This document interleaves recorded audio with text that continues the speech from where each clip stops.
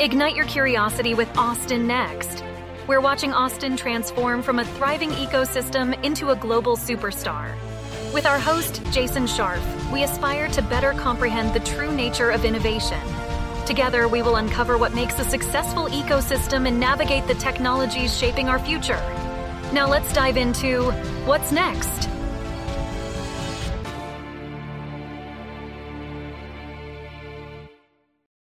Talent remains a hot topic in every one of our discussions. Do we have enough workers? Do we have the right skill sets? How are we positioned for the future needs of the region and its sectors? Not every new job in our growing ecosystem is the classic white-collar tech worker. We have demand for high-end manufacturing workers, more frontline healthcare staff, and other more stereotypical blue-collar jobs. Migration is one method to pull in that talent. The other is to develop our own homegrown labor force. Today, we speak with Garrett Groves, Vice Chancellor of Strategic Initiatives at the Austin Community College District, on how they are building this talent pipeline for the region. Garrett joined ACC in February 2018 and leads the college's efforts to identify emerging labor market needs, evaluate opportunities for industry collaboration, and build strategic partnerships with local community partners. Before joining ACC, Garrett directed the Economic Opportunity Program at Every Texan, where he led a team of policy analysts working to increase educational attainment and ensure economic prosperity for all Texans. He also served as a scholar in residence at the Federal Reserve Bank of Dallas, studying workforce practices and consumer credit conditions in the state. Preceding his work at Every Texan, Garrett served at the National Governors Association and the U.S. Department of Labor, working with state and local leaders on workforce, post-secondary education, and economic development policy. Garrett has a master's degree from the LBJ School of Public Affairs at the University of Texas in Austin and a bachelor's degree from the University of Denver. He's currently a PhD candidate in the Higher Education Leadership Program at the University of Texas in Austin. Garrett, welcome to the Austin Next podcast. Well, thank you for having me. I want to start out with a simple question. Can you describe the talent situation here in Central Texas? The talent situation is incredibly robust and strong, unless you're one of our many large employers coming to town and looking a couple years forward, in which case you're hopeful that all of the robust pieces of Austin continue and you've got a robust labor market going forward. Are there particular skills and talent pools that our region excels in today? Yeah, I think I would break that down a little bit to look at the labor markets are an exchange and they have a balance. So we have really strong labor markets where we have really strong industries, right? So semiconductor has always been a strong area, IT, we have strong healthcare, we have really good, robust areas. But anytime you bring a large number of new employers looking for new jobs, you're going to shock that system. So the strengths now we build on. So everything that we've done in the past in those areas, we need to continue to build on and grow. But I'd call those strengths. There's a couple other areas where I'd say we need to build out more. So I might choose IT to say we have really strong top level executive talent, engineering, skilled talent, programming talent. But as we build that pipeline towards more of the entry level, we could be more robust in that way. What other areas do we have gaps in that we have to address? I think we've got the multifold shock of the pandemic, certainly, but also just a dynamically growing city. And so you kind of have to take those by industries, right? And so we're seeing shocks across the healthcare system, a lot of retirement, a lot of changes, lots of shifts. So we're working very closely with our healthcare partners a lot on some of the starting out entry-level jobs, patient care tech, medical assistants, a lot of those areas building up into the nursing field. Same thing with teachers and education. That whole field is feeling quite a shock about what that field will look like. Lots of our school districts are worried about teachers. Moving into IT, we've always had strong IT and recruitment, but a lot of our companies are asking now more and more about building their own. What does that look like? Diversified talent pools. So that's an area we could do and will do a lot more in. And then manufacturing, as we all know, is now newly looking for just about anyone they can find and building training programs to bring individuals into that market. So every one of those is feeling some level of urgency to grow and build. I think we've talked about the other areas in different podcasts, but I do want to focus in on manufacturing a bit. Talk to us about what ACC is doing in the manufacturing space. Yeah, I'm often surprised still that so many individuals think of manufacturing in the old sort of putting together an automobile in a dirty manufacturing floor or some other sort of work like that. Manufacturing now very much is advanced. It's automated robotics. It's incredible work. It oftentimes pays incredibly well for individuals that get those skills and the technical pieces that we train. So we are fortunate here at Austin Community College because we helped the semiconductor industry build some fairly sophisticated automated methods for doing that work. And that was about 20 years ago. And so now the companies coming to town, including Tesla, come to us and realize that we've got pretty robust training programs and we've got a good talent pool and a good base there. And so we are working now to just grow those pipelines and that ability. I'm happy to talk later about specific examples, but that's work that we're very proud of. Looking forward and taking the next couple of years, we're looking at really a balance of talent migration and growing talent ourselves. And that's fundamentally based on population. Mm-hmm. How do you see the balance between the two, and where do we go over these next couple of years? Is that balance going to shift? Are we going to be looking more at homegrown, especially in the high-skilled blue-collar kind of jobs? Yeah, I would expect, like many of us are starting, just as your question implies, every year we will need to have more reliance on homegrown local talent pools. Some of that is just size. We can't continue to recruit as many people every year just because of the size of what the Central Texas economy has become. But a big part of that too is the need for, one, we're growing a lot of skilled talent areas. So what Tesla needs, what Samsung will need, what a lot of these companies need, even our IT partners need talent that's not always engineered graduate level talent, but talent that needs a different set of skills where it's harder to ask someone to move across the country to come work for a job that's not paying $160,000 a year. But we have to build those pathways for individuals to move up in career pathways. And you don't build these sorts of training, earn and learn pathways by in-migration. So we are going to have to get more robust. I think the last thing I would say is, another way I'd word your question, Austin has always had a really strong talent pool. We have phenomenal education resources. We have the highest educational attainment across the state. Even what ACC has been able to do is to grow that talent pool. It's a general sort of supply strategy. That's not going to be sufficient forever. And certainly we're seeing that already now. More and more of our industries need focused talent pipelines because you can't get a good job anymore and pay for a family on a high school diploma only. More and more of us need to not only go get post-secondary education, but keep coming back for upskilling, for reskilling, for getting more talents and abilities. You need a local education system to do that, and that system has to be aligned with your industries. So you only do that locally. It's really difficult to do that with an in-migration strategy. It's an interesting thing is the definition of local, I think, is starting to change, right? So, it's the Austin Community College, but as we saw, at the time we're recording it recently, the announcement of Samsung going to Taylor, you see, up in Round Rock, Leander, Bastrop, they continue to grow. And so the region itself and where the jobs are going. And at the same time, I, read an article, a few days ago, which is probably the 50th article I've read about, the Austin, San Antonio region is starting to become more and more interconnected. And we're going to, you're going to start being the equivalent of DFW soon. So how do you see what the actual region is and what local is and how ACC fits that? Yeah, fortunately, ACC, our service area is the size of Connecticut. So we serve all 5 counties. This is our region in which we're able to maneuver and do a lot of work across that area, which is really helpful because, as you were implying, our companies don't care where Travis County ends or where the city of Austin ends. Once you're here, you need a labor market. And where it comes from is really a question of affordability, transportation, where individuals are living and how long it gets to work, which is also why I imagine we'll get into remote work and how that is changing. But I think we're all hearing more and more, we all expect Austin to be one of the great global cities of the 21st century, which is a reminder we're still at the first innings of the 21st century. And any major metro area is talking about themselves the way you just said. It's growing into outlying areas and becoming a much larger metro region with interesting dynamics. And companies are locating farther out and providing that sort of ability to live closer to work with an affordable cost. And that's something Austin's growing so fast.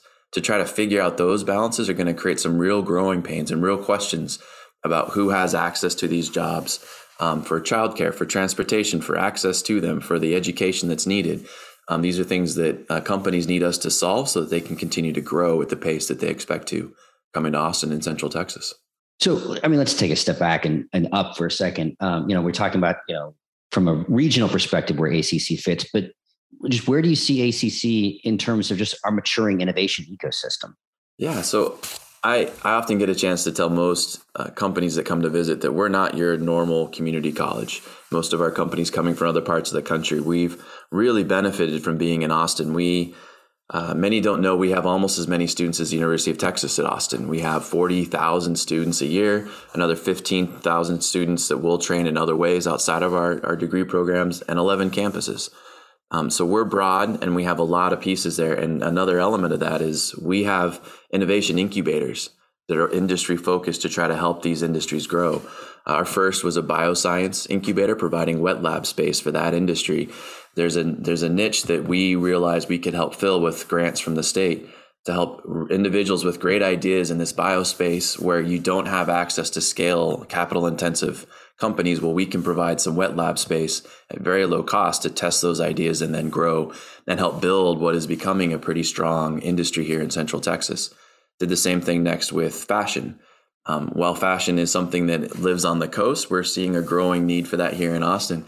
But I'm also interested in how fashion connects with smart fabrics, with bioscience, with a lot of these other aspects that is what is fashion's becoming. And then our third is in manufacturing, so rapid prototyping. Similar to bioscience, if you need to 3D print and scale and build different fabrics or production or materials, that's something we can do at ACC. So we're incubating a number of entrepreneurs and companies, which creates really interesting connections then to our students. Whether you yourself are taking a class and want to create a business, we now have a space for you to move into, test and grow. But more importantly, we're able to incubate a number of what will be large companies and then provide experience for our students, internships, working alongside, learning what that's like before they themselves move into that industry. Interesting. I hadn't so much heard about the fashion kind of vertical. And one of the things that I think is interesting about Austin is the kind of crossover and convergence of the various sectors.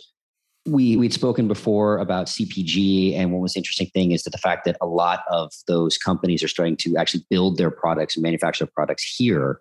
And I'm curious, just given the nature of fashion, are we seeing that kind of crossover? Is it really just the design that we're seeing here? Or are you seeing now like, hey, we're actually putting in the, building out the manufacturing and, exporting from here? Yeah, it's the scale is relative, but absolutely we are. There's a couple of companies I'm not at liberty to say that are looking at moving from international locations to Austin to manufacture that work. And so we're learning about that industry, what the production looks like, where the seamstresses are, where those that put together fabrics are. And it's wonderful for us because at ACC, we've got an incredible program with incredible technology. I didn't realize Gerber is a company that puts together $1 million equipment that helps you cut and put together pieces in a really quick fashion. But then we're able to help bring in those that want to help lead and do these sorts of designs and create their own studios and create their own brands. They can do that at ACC and roll that out. But then we connect it to the entire ecosystem there that if they really do reach that next level success, they could take that to scale. And so that is what we're seeing put together here, not unlike our film industry or our radio, television, music, all of that. Many don't know that KLRU's new location is at ACC. So we're able to combine our, whether we're partnering with South by Southwest or others, we have phenomenal television and radio and film resources at Highland as well. And so you can come in, and we're now doing the cross-linking of these pieces where we have student projects and professional projects where maybe you've got the music piece, but we're able to bring in our film or our TV or other aspects to do these joint projects. In fact, relevant to this conversation, I'm told we have the only credit level program for podcasting. We've got a podcast studio, which unfortunately I'm not in today. It's at our downtown campus, but we've got a program where if you want to learn how to do what you all do so well, we'll help instruct and teach that where this field is going, because it's definitely going to be here for a while. And it is interesting. We've talked with some media folks and how podcasting, like Austin has suddenly become, one of the big podcasting meccas, whether through, serendipity or design, but, you've got Joe Rogan, Tim Ferriss, like Friedman, all kind of moving here, we'll be up there one of these days, right? In that group. Absolutely. So one of the things we talked a lot about these different sectors that you guys are going after. How is it all kind of being reactive and seeing what's happening? Or is it trying to get ahead and saying, okay, this is coming, so we probably need to start thinking about how to help build the pipeline for it before we are dealing with a talent gap? Yeah, so it's a really great question. The way we've had our best success is we do start out being reactive, because we as a community college are not able to generate where industry is going to create jobs. So we will react first to where an industry is coming or moving. So in the most recent case, so let's take Samsung, Tesla, and those, we're customizing very specific programs for individuals who want to go work at Tesla, who want to work at Samsung. But then where we are proactive is taking what those companies and those industries need, the talent and the training that they really value, and then scaling that across to the other over 1,000 manufacturers in this area that want the same training. So we're proactive on the scale. But first, we have to know what's valued in the labor market. The worst place we could be is asking our students to learn something that they then can't turn into higher wages in the labor market. So we react first to understand where's the labor market at. We do look forward to see what's going to be needed. Then we scale programs so that someone can come to our training and be ready and be desired by Tesla, but also go take that to NI, formerly National Instruments, or go take it to Silicon Labs, or go take it to any of the companies here and be able to move back and forth and improve their labor market value. And that scale, that working across an industry is actually really, really difficult to do. And it's something I think we're finally starting to get pretty good at. So we talked about kind of on the demand side, right? Being reactive to what the companies are needing. So who are the students that you typically serve? Is it, ACC straight to employment? Is it people going to 4-year adult education? You see the community college model kind of focusing in different ways in different regions. So really, what's the ACC model? Yeah, when you're serving 70,000 people a year, you get to say we're literally serving everyone. So our demographics look just like the region here in Austin from a race ethnicity standpoint, from a gender standpoint, we look like the city. But every industry is very unique, and that tends to reflect those industries. I will highlight our robust K-12 programs. That's a particular area where both industry and this region are seen a lot of success, where high school students are doing dual credit early college high school programs. And we're now layering in with all of our high school partners, what is the technical training that's engaged with that? So we have hundreds of students every year that will get their associate's degree, and then a week later, they'll get their high school diploma. And to be able to do that, wow. And it's all free, it's completely free to high school students while you're in high school. The next step of this is where students really want to get the technical education if they don't finish that associate's degree, because it's a lot to ask high school students to do those pieces. We're identifying more and more companies to then provide scholarships to say, well, let's go finish your last semester or your last year. Come work at Samsung, come work at Indeed or Tesla or NI. We'll pay for you while you're working for us to finish that education and get your associate's degree and then take that next level with us. So those earn and learn pathways is one of our largest focuses, and we can't build those without companies that want to do the same thing. So you talked a lot about these initiatives kind of roundabout with Tesla, Samsung, NI. Can you explain how these kind of partnerships work and how they address the talent pipeline? Yeah, there's a couple ways these work. The ones you just named are really good about being proactive, coming to us to say, here's what our hiring demand's going to be. Here's what we need to build. And then we sit down, and there's either two ways that'll go. Every one of our workforce programs has an industry advisory committee that meets regularly. So for many companies, it's come to that next meeting and let's talk about our curriculum. Let's see where it fits and where it doesn't. And that's the best way for us to continue to evolve our training to make sure it's always cutting edge.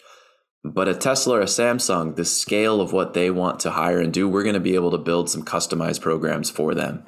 And that's where we then spend even more time and build curriculum for them. A lot of it also comes under, NDAs and whatnot. So some of the things are yet to be released and announced. There's a lot of scale that's going to be coming. But what we did just announce with Tesla was our first training program for them, where Tesla is hiring their technicians, the robotics technicians. Their first job once hired by Tesla is to go to ACC for 4 months, and you're going to go to school full time. And so Tesla donated a number of robots. We outfitted a couple classrooms. We've got a lot of an amazing space for those employees who are now our students to come and do that training and then move into Tesla. And that's a continual program that we will grow. They've also got a high school program that we're working on and several other pieces in the works. So then once we built that for Tesla, then we then come back to our advisory committees and look at how do our programs need to shift and scale so that we can keep that training and provide avenues to the entire industry. One last piece I'll name there is where it fits well. So here, this is a case where we now have 3 bachelor's degrees, and one of them is the next one will be in this space, an engineering technology bachelor's degree. So we start at that entry level. What exactly do you need at Tesla? That's a 4-month program that will get you almost a first year of education, first year of your associate's degree. But many of our companies, Samsung included, has said we have a lot at the 2-year level. We need to get our workforce to that 4-year level. We need that next piece that has leadership training, managerial training, some more technical pieces. So we have bachelor's degrees for nursing, our RN to BSN program. We have an IT programming bachelor's degree. This will be our third, our engineering technology, and there's at least 2 more on the way after that. We talked about this a little bit earlier in the show and hinted that there was more coming. There's no doubt in anybody's mind that over the last 2 years, remote everything has become a big deal. It's just grown so much. How is ACC adapting to that environment? And I guess, moreover, how do you see it going forward? Yeah, I think how I see it going forward will be the most important part of the question. But I will say first, when the pandemic hit, we had spring break. We took 1 more week, and then we moved all our classes, all 40,000 of those students, all online for most of those months to come. And so moving online isn't so much well, that's a giant shift and change, right? The infrastructure and what's needed to do that. The real challenge is doing that well. And that's something where I think we've excelled, and we're very proud of what we're able to offer. To be in person, we all know this is very different than being in remote and looking at someone on a screen. So how you provide instruction where you inspire and motivate and really have those insights come through. And for a lot of our workforce programs, it's essential anyway to learn the technical skills. Very few of us want to hire a welder who's never touched a welder, right? There's an art to that you need to do in person. But for digital instruction, we're learning the curriculum changes, the way you teach, all of that. What really makes strong distance education work really well is a new sort of, we use the fancy term pedagogy. How you teach and connect with students is what we do. But you have to change all of that when you do it online. And that's what our faculty have done a great job and will continue to innovate. We see that in meetings. We all know meetings run well virtually and meetings that are not. And so it's no different for us. But going forward, hybrid education, a mix and taking the best of both worlds is where we're going to be headed, right? Our students miss connecting with peers. We like to be in person. We want to be in life with others. And at a community college, that community word is part of what we provide. Our campuses will rival anybody's in the region, but you don't want to go just to a classroom and sit in a chair anymore. You want to be in an environment where you're learning. And I can talk about our educational spaces have shifted. But often what we'll do is come once, meet your peers, make real connections and know who you're talking to, know who you're going to build with. But then let's do a lot of the rest that comes online. So you have the flexibility to shift and move. We'll do some of it and at the same time, and we'll do some of it where you can watch on your own. So you have the flexibility to take care of kids or parents or work or whatever your life requires. I think one of the biggest issues going forward is that the soft skills required in workplaces today are required to be successful in distance learning. And I think you touched on that when you talked about, what meetings work well online and what meetings don't. Garrett, you've got a unique perch to look at this 5-county Central Texas area, to see what's going on and to talk to the people that are making it happen. What do you see as the biggest challenges that we have here in Austin? I think the biggest challenge is we're saying all the right things. We know we're growing fast. We know we're creating divides that need bridges and need connection. We're saying all the right words, but I still feel like we don't really understand how dramatically this region has shifted just in the last 2 years. I think even 5 years from now, but certainly 10, we'll look back at this period as a giant jolt that then just accelerated the change. And we don't fully grasp what that means. And that means we're not fully addressing the scale of the challenges. We know housing affordability is crazy. We know transportation is a new dynamic we don't know how to really address. We've made big investments actually in some of these areas, but I don't know if they're at the right scope and scale of what we need to do. And the same applies to us at Austin Community College. We have a mission and a responsibility to scale our programs. When ACC was created, we were predominantly a transfer institution, and we're really good at that transfer work. Students that come to ACC, our largest programs are still those that are transferring to a 4-year institution where we're top in the state. Our students that go on to that 4-year education outperform students that coming from any other institution. But now we're really growing our workforce education for the same reasons, right? A global city needs global investment in infrastructure. And I get to work on the education and talent pipeline pieces of this. And I hope our only challenge is going to be the scale to which companies are ready to work with us. I have a lot of companies that have really thrived in Austin because they're able to put out job notices and recruit from across the country. And as that starts to change and we need to invest and build, that's a process that a lot of companies haven't spent enough time thinking about. What is my retention rates? Why are individuals leaving? Do I have burnout, which a lot of our industries do? Am I losing talent to other competitors, which a lot of our partners are now newly aware of and worried about? What's retention look like? Who wants to be here? How do I have training and talent pipelines and investment that helps people stay at our companies and thrive? And that's the work that we love doing. Garrett, thank you so much. We end our podcast every time with a singular question. What's next, Austin? Next Austin is either a shining golden example of what a global city looks like, or we 50 years from now will be another city where the global interest is shifting somewhere else because they can, and we're left with the level of investment we either did or didn't make. Garrett Groves, Austin Community College District, thank you so much for participating in the Austin Next podcast. Thank you. It's been an honor. So what's next, Austin? We're glad you've joined us on this journey. Please subscribe at your favorite podcast catcher, leave us a review, and let your colleagues know about us. This will help us grow the podcast and continue bringing you unique interviews and insights. Thanks again for listening, and see you soon.